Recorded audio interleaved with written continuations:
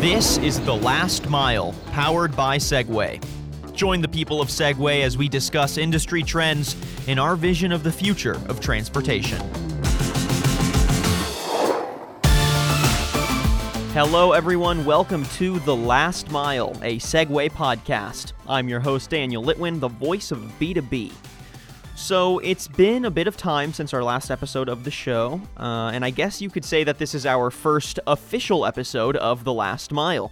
The previous episodes that we have up on iTunes and Spotify were actually repurposed episodes from our podcast interviews we did on Market Scale's Transportation podcast.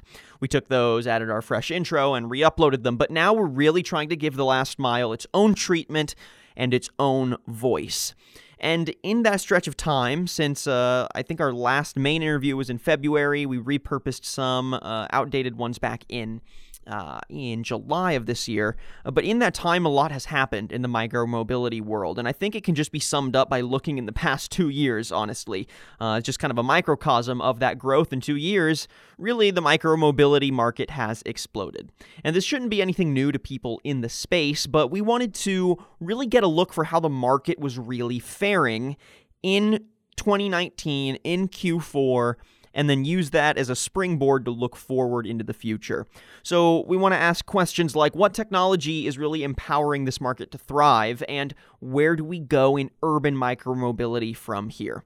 So let's welcome our guest for the day to give his perspective. We're going to be chatting with Vice President for Global Business Development at Segway Ninebot, Mr. Tony Ho. Tony, great to have you back on. How are you doing? Thanks for having me, Daniel. Yeah, I'm doing well.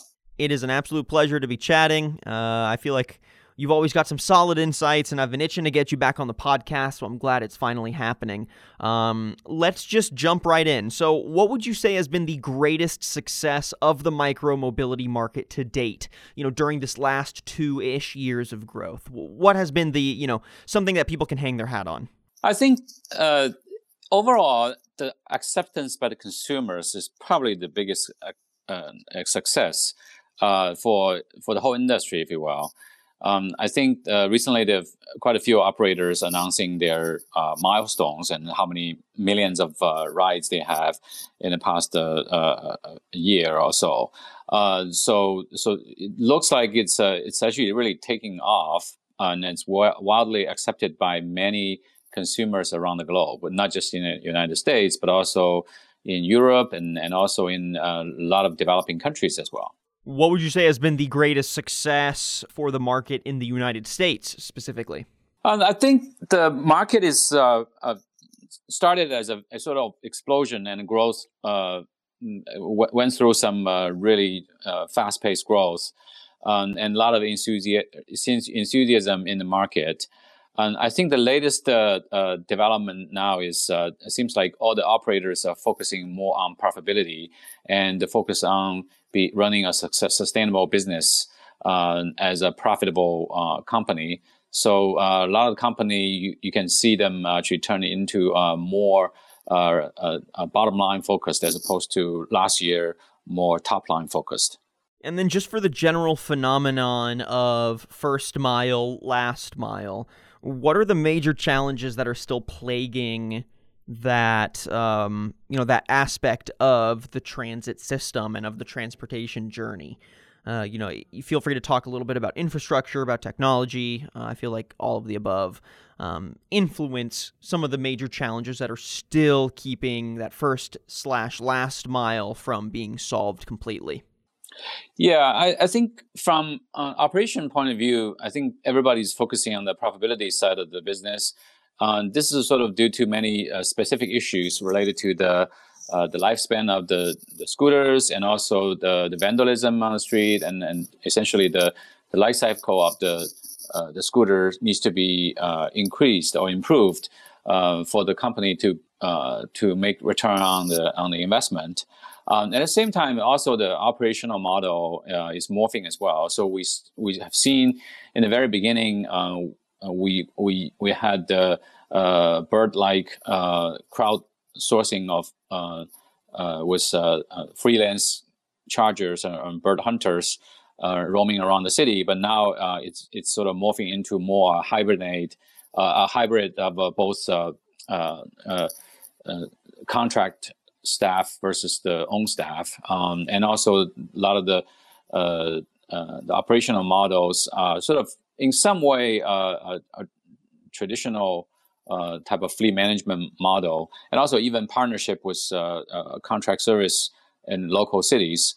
So there's a lot of sort of innovation, and also a lot of the infrastructure needs to be put in place, including like docking stations and locks, and then all those infrastructure to help reduce the amount of vandalism and theft, and so that the industry can turn profitable sooner. And then on the other hand, we see also a major challenges for cities. How do they adapt to this micromobility movement to their own city? And because every city is different, they have different bylaws and also many different sort of even cultural and many seasonal facts in this as well. So in some way, I think we see the regulatory side and also the municipality involvement and gradually take place slowly but surely. But we see a lot of the enthusiasm coming from the city as well. Yeah, I mean, I feel like it's definitely a mix, right? Because you still are dealing with municipalities that don't really have the infrastructure carved out for micromobility to thrive. I think European cities are probably a little more cut out for it. I think there are some coastal cities that have, really great just general bike paths or clean sidewalks, accessible sidewalks. But I still think there are a lot of cities, and I'd point to Dallas even, because Dallas seems to be one of these hubs where scooters get dropped off pretty frequently. I mean, we seem to be a micromobility testing center, and often what happens is that our sidewalks are not really made for the scooters because there's chunks of the sidewalk that are sticking up, and if you're going too fast, you would go flying off the scooter. But then, driving the scooter in the street, even though it's legally what you're supposed to be doing, it doesn't inspire a lot of confidence based on the way people drive and the kind of infrastructure that's in our city. It is a little scary. It feels like you could get hit by a car at any point. So yeah, I feel like those are the ones that I see personally that I think would keep that first mile, last mile from being solved faster. How have you seen companies maybe like Segway, like some of your Birds or Limes or Ubers? I mean, have there been any conversations between those companies and what they want to achieve with municipalities, and kind of getting both of them to the table and trying to discuss how can we invest money, time, and resources into developing infrastructure that better supports micromobility? Yeah, I just returned from Berlin for the micromobility conference last week, and it appears to me that especially European cities are much better equipped with sort of the pre-existing bicycle lanes, and I was in Amsterdam as well, and it is almost like bicycle heaven, and the scooter can just sort of leverage what's already there for bicycles. So on the U.S. side, it looks like we're lagging, and especially the bicycle infrastructure is not as good. I live in Boston, and it looks like the cities and also the towns outside of the city, they were not built with the bicycle lanes and not even scooter lanes in mind. So we definitely have a long way to go before everywhere is kind of populated with bicycle and scooter friendly lanes. And also, I personally think it probably takes more than just the government, but also a lot of the advocacy from the industry and also from the users and many other stakeholders. So I do see one way to improve that, of course, is the infrastructure. The other side of this is probably on the vehicle side, and we need to introduce more, let's say, more comfortable rides. Right? So for example, some of the scooters we're making, they tend to become bigger and bigger and heavier, partially because the ride needs to be more stable, and the wheels needs to be a little bigger, and the battery would last a little longer. So in some way, we see once a scooter is turning from a toy into a transportation device, a lot of the sort of the engineering and technology side of the feature needs to be built into the scooters. And so, for example, we see one trend is, obviously when a tire is getting bigger, and also they're more soft to ride. And two is that you can actually see, like say, shock absorber being built into the front wheel of the scooters. That seems to be the trend for a lot of the places, because even Europe has this very nice bicycle infrastructure. You probably see very often the cobblestones and the cracked roads in Europe city, especially the old town side. It's actually quite common to see those things. Similar thing happened on the U.S. side, right? So a lot of the infrastructure, even though it cannot be changed over time, but maybe a slight improvement or incremental improvement on the vehicle side will make the vehicle a little bit more comfortable. And also from a safety feature point of view, the brakes are becoming more solid, and also they become almost like double protection, and also this sort of combination of both electric brake and mechanical brake seems to be become a lot more popular design compared to the design a couple of years ago. There are some other issues that I want to run by your way with kind of what's impeding micromobility a little bit. I'd say general funding for these infrastructure projects, accessibility, which we've kind of talked on, but then also I want to get your thoughts on the general cultural attitudes toward transit in the United States. Do you think those impact how micromobility is being rolled out and where it's being rolled out? Do you think there is a defined kind of cultural attitude towards transit in the United States? What are your thoughts on that? I think America is a nation on wheels, but long history, right? So everybody drive their own vehicles, and occupancy rate has always been low. So this is sort of in a way, it was sort of a challenge to begin with, and the fact that people don't take enough public transportation might lead to people are not willing to kind of ride a scooter to the public transportation. So that part is possibly true.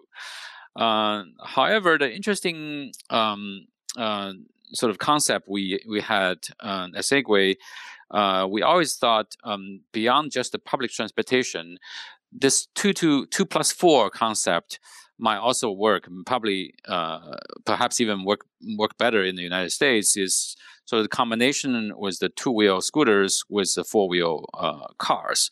So in some way, you can imagine that you can actually hold a scooter, maybe 2 or 3 scooters in one car trunk, and you can get to at least close to the final destination and at the park or charging station, and you can ride a scooter to sort of final destination. So we haven't seen that model take place yet, partially because the ownership of kick scooters are not popular enough yet. So that, I think there's huge potential there on that side, which is I call it 4+2 possibility or options. And the other thing is, I think partially because the awareness of the scooter or the popularity, even visibility, is not there yet. So even though we see that there's a lot of city that has scooters pop up, but they're not that obvious yet. So I visit China quite often, and one big contrast is that in the days of bicycle sharing was growing like crazy, and you will see really in the city, it's occupied by almost like oceans of bicycles, and because that's how frequently people use it and how frequently people use the public transportation. But if you look at even today, the popular places for kick scooters, sometimes they're still not that available yet, right? Especially during the rush hours and stuff. So most likely, out of the sight, out of the mind. So people, when they don't see them available, they won't use them, right? Especially during the rush hours and whatnot. And so the education side of this is also, personally, I think is limited. So a lot of people are still asking questions. Oh, can I ride this? And is it safe? And do I have to wear a helmet? So all these things, I think it takes time before people start to think about, oh, maybe that's an option to me. I think obviously there's early adopters, like some of the younger crowd, and also the early adopters who already are good with these sort of sports, or people who use it for personal use. So these people probably already start using them. Right, so they are the sort of the early adopters, but before we so-called crossing the chasm, and it really, I think we need to kind of do more promotion, or we need to do more education to the market, and sometimes probably even hosting some of these events to showcase what the possibilities are. I think definitely would help. I don't think it will change overnight. But then I think with the push from both the industry and also, in this case, I think the city should definitely help push these sort of usage. And I think at one point, I think we might reach the critical mass. So, most people will consider that's a real transportation mode, as opposed to just sort of tourism attractions. So I know that Segway gave a recent press conference on your robo-scooters specifically, but also on the general state of the industry. So could we get an in-review of some of the main takeaways from that press conference, especially on the profitability and sustainability of the industry right now? Yeah, I think definitely the industry is going to the right direction, and the focus actually has changed from these hyped get funded and exit or sell the company to now to more reasonable and also bottom line driven culture, and people start to focus more on operations and also compliance with city requirement and making sure the rides are safe, and so all these sort of almost like the grunt work, if you will, in the operations. So I personally think that's sort of the direction we're taking.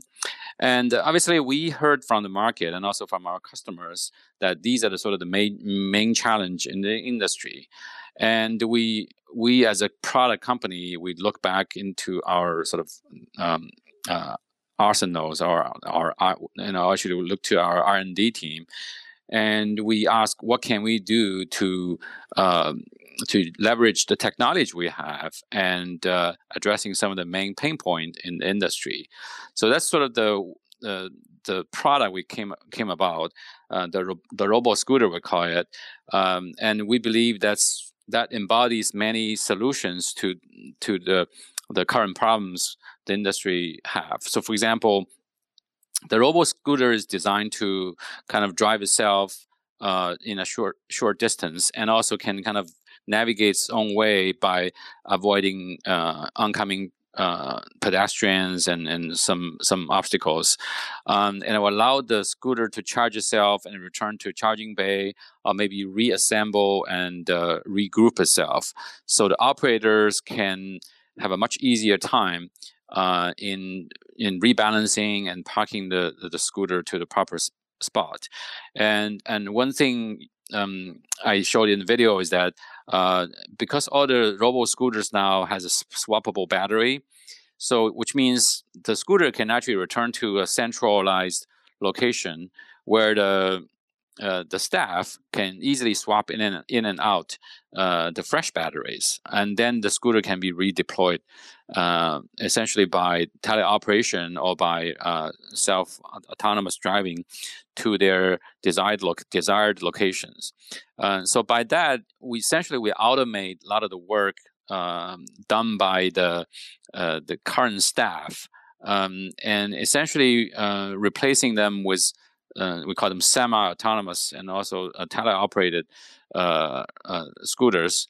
And so the cost of charging, rebalancing can be much more reduced. And not to mention that we could potentially solve a lot of the issues, especially the public concerns. For example, the scooters blocking the sidewalk.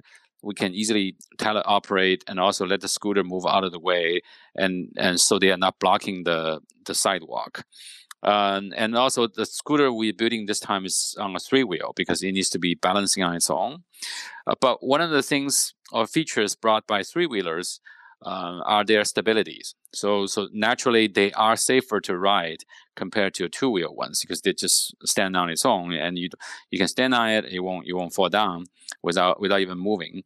And the other thing is it doesn't really topple much. So I did the demonstration on stage by pushing the handlebar to the side, almost to the 45 degree, and it didn't fall, right? Because it's 3-wheeler and it's stand on 3 wheels, and it has a very low center of gravity, and they just don't topple as easy. So you will see fewer and fewer of those so-called scooter dominoes on the street if majority of these scooters are replaced by the robo scooters. So that's sort of our vision for the future, but it will probably take time for us to pilot and also figure out how it can adapt into the system, and also how robust the system should be to get to where we want it to be. Has the physical size or the overhead cost for robo-scooters been a deterrent at all in their adoption? Why or why not? And, have you had to calm any of these concerns? Because, I think to your point, the lighter, smaller scooters, I think their size and, their flexibility generally makes them pretty appealing. But also their small kind of light frame, like you said, means they're falling all over each other. And like you said, there are scooter dominoes, lining the street like a gate of scooters. So yeah, what are your thoughts on that? Has the robo-scooter size been a problem at all? I don't think the size is going to be a major concern. One is that the robo-scooter size is built based on the Model Max design, which is our current major fleet of our sharing scooters. We announced them the past CES in January 2019. So the size essentially is the same, other than it has one more wheels in the front, so it's like 3 wheels. And they actually even use the very similar components. And we one of the things we do well is that we scale quite easily with the current design, and so even the wheels, they're essentially the same wheel from Model Max. So size-wise, it's probably not an issue. Although Model Max, because they're for sharing, so they're actually not that light. They're around, I think it's 18 kilo. So it's actually not the lightest scooter you can have. But as a sharing model, you typically don't have to lift it as a rider or a consumer. Perhaps the staff will have a little bit tough time dealing with it. But if the scooter needs to be put in a car trunk, for example, and as a consumer to carry them around into the subway, then the robo scooter or Model Max will not be the ideal design for that, because then you will need sort of compact, maybe even super compact kick scooters to kind of fold together and put that in the trunk nicely. So back to robo scooter, I think what we see is their use is probably going to be more like B2B type of application, not necessarily retail. So we don't see people buying a robot scooter anytime soon, because that's sort of the lower hanging fruit here is really the improvement on the operational side. So in terms of cost, I mean, we now have more smarts built into the scooters. Normally you would imagine that, okay, now because there's so many computing power in the scooter now, and they have sensors, they have cameras, and then they have all these provision for safety features, and then it must be more costly. But you might be surprised to hear that now we're in fact only adding a few $100s worth of components into the current scooters. So the cost of a robo scooter is actually not that more expensive than even the current sharing model, the Model Max. Partially because we leverage a lot of the technology that goes into the cell phones, and they're essentially a phone put on top of a robo scooter, or sort of integrated together. And a lot of the learning we had in the past making the robot, and you might heard one of the robot we made, Lumo, and that's actually a combination of Android phone with a Segway base. So robo scooter is very similar in that sense that we're leveraging a lot of the technology that goes into the consumer electronics or computers and cell phones. So the cost of the smarts, if you will, it's actually quite affordable.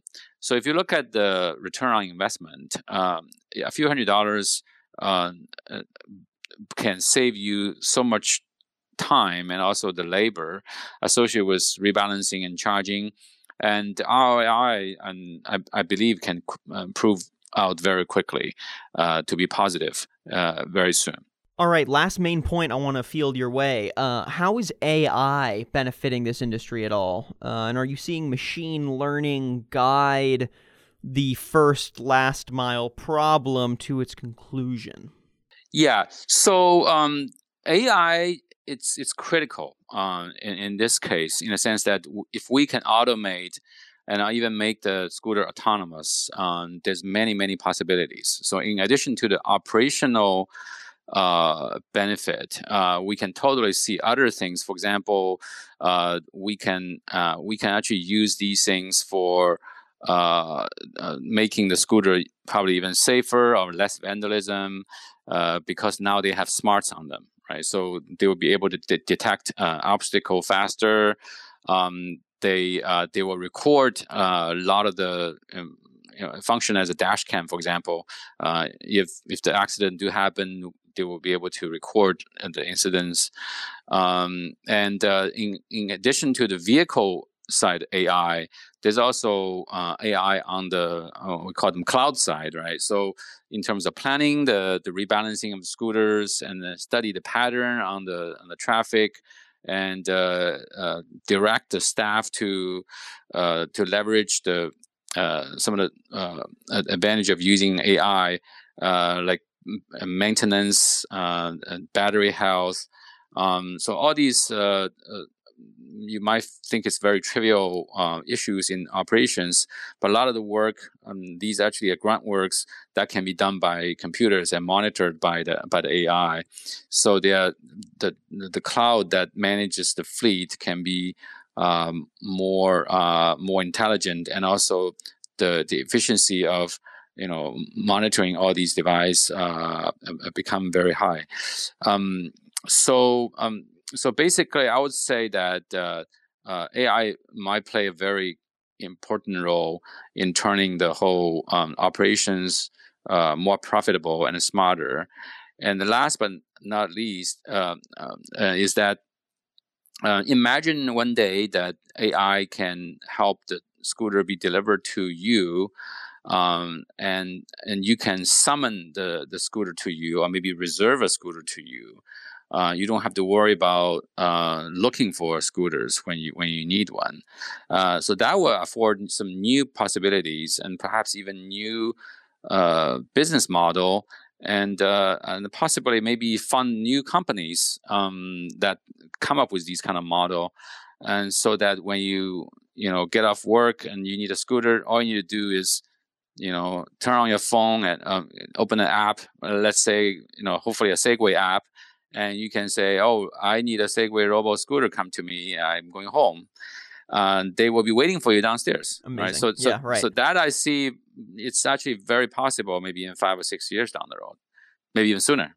Yeah. Hey, I mean, let's keep our fingers crossed. I definitely like the idea of that. But that's fantastic stuff. Okay, actual last final question, because I like the idea of that kind of smarter technology, but I think the technology alone isn't really enough, right? It's got to play into some larger conversations of how we approach micromobility. So I want to just ask you, how do you think the industry is going to continue to evolve? Do you think the technology is going to evolve independently?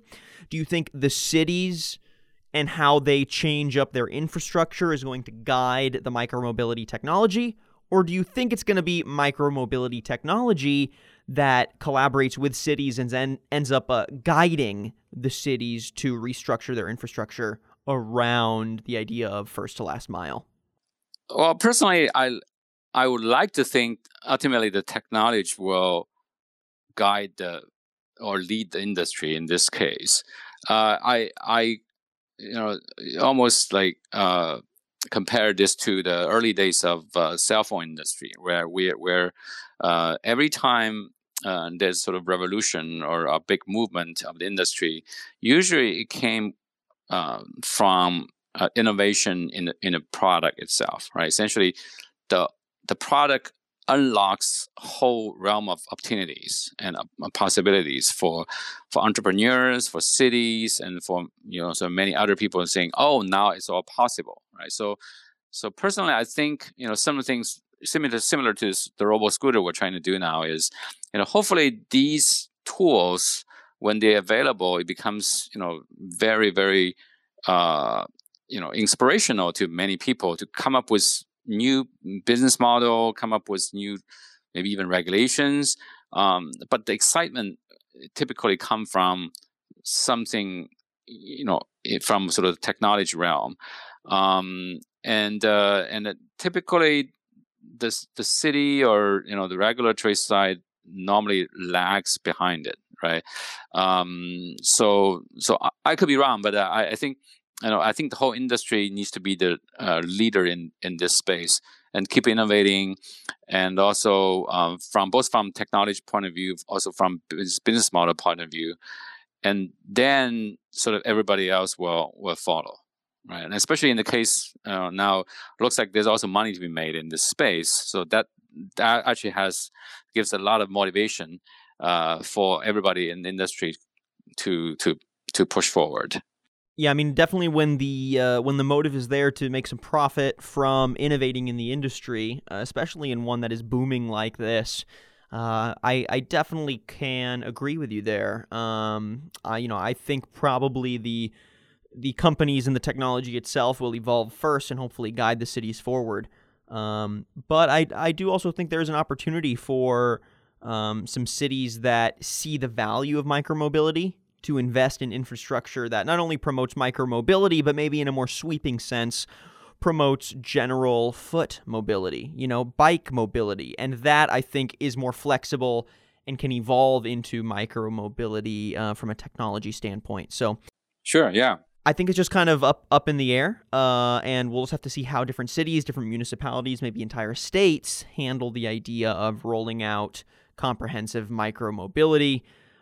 And I don't think we've seen the answer yet, but I think Segway is definitely going to be part of the conversation moving forward. So, Tony Ho, thank you so much for joining us on this podcast. It was a pleasure getting to break down your thoughts on the first last mile, and I'm looking forward to having you back on again soon. Yep, thank you. And thank you, everyone, for listening to today's podcast. And if you like what you heard and want to listen to previous episodes of The Last Mile or consume some more of our content, you can head to poweredby.segway.com/news. Again, poweredby.segway.com/news. You can also find our podcast on Apple Podcasts and Spotify, and make sure you leave a rating and a comment wherever you're listening to your podcast content. I'm your host, Daniel Litwin, the voice of B2B. Till next time.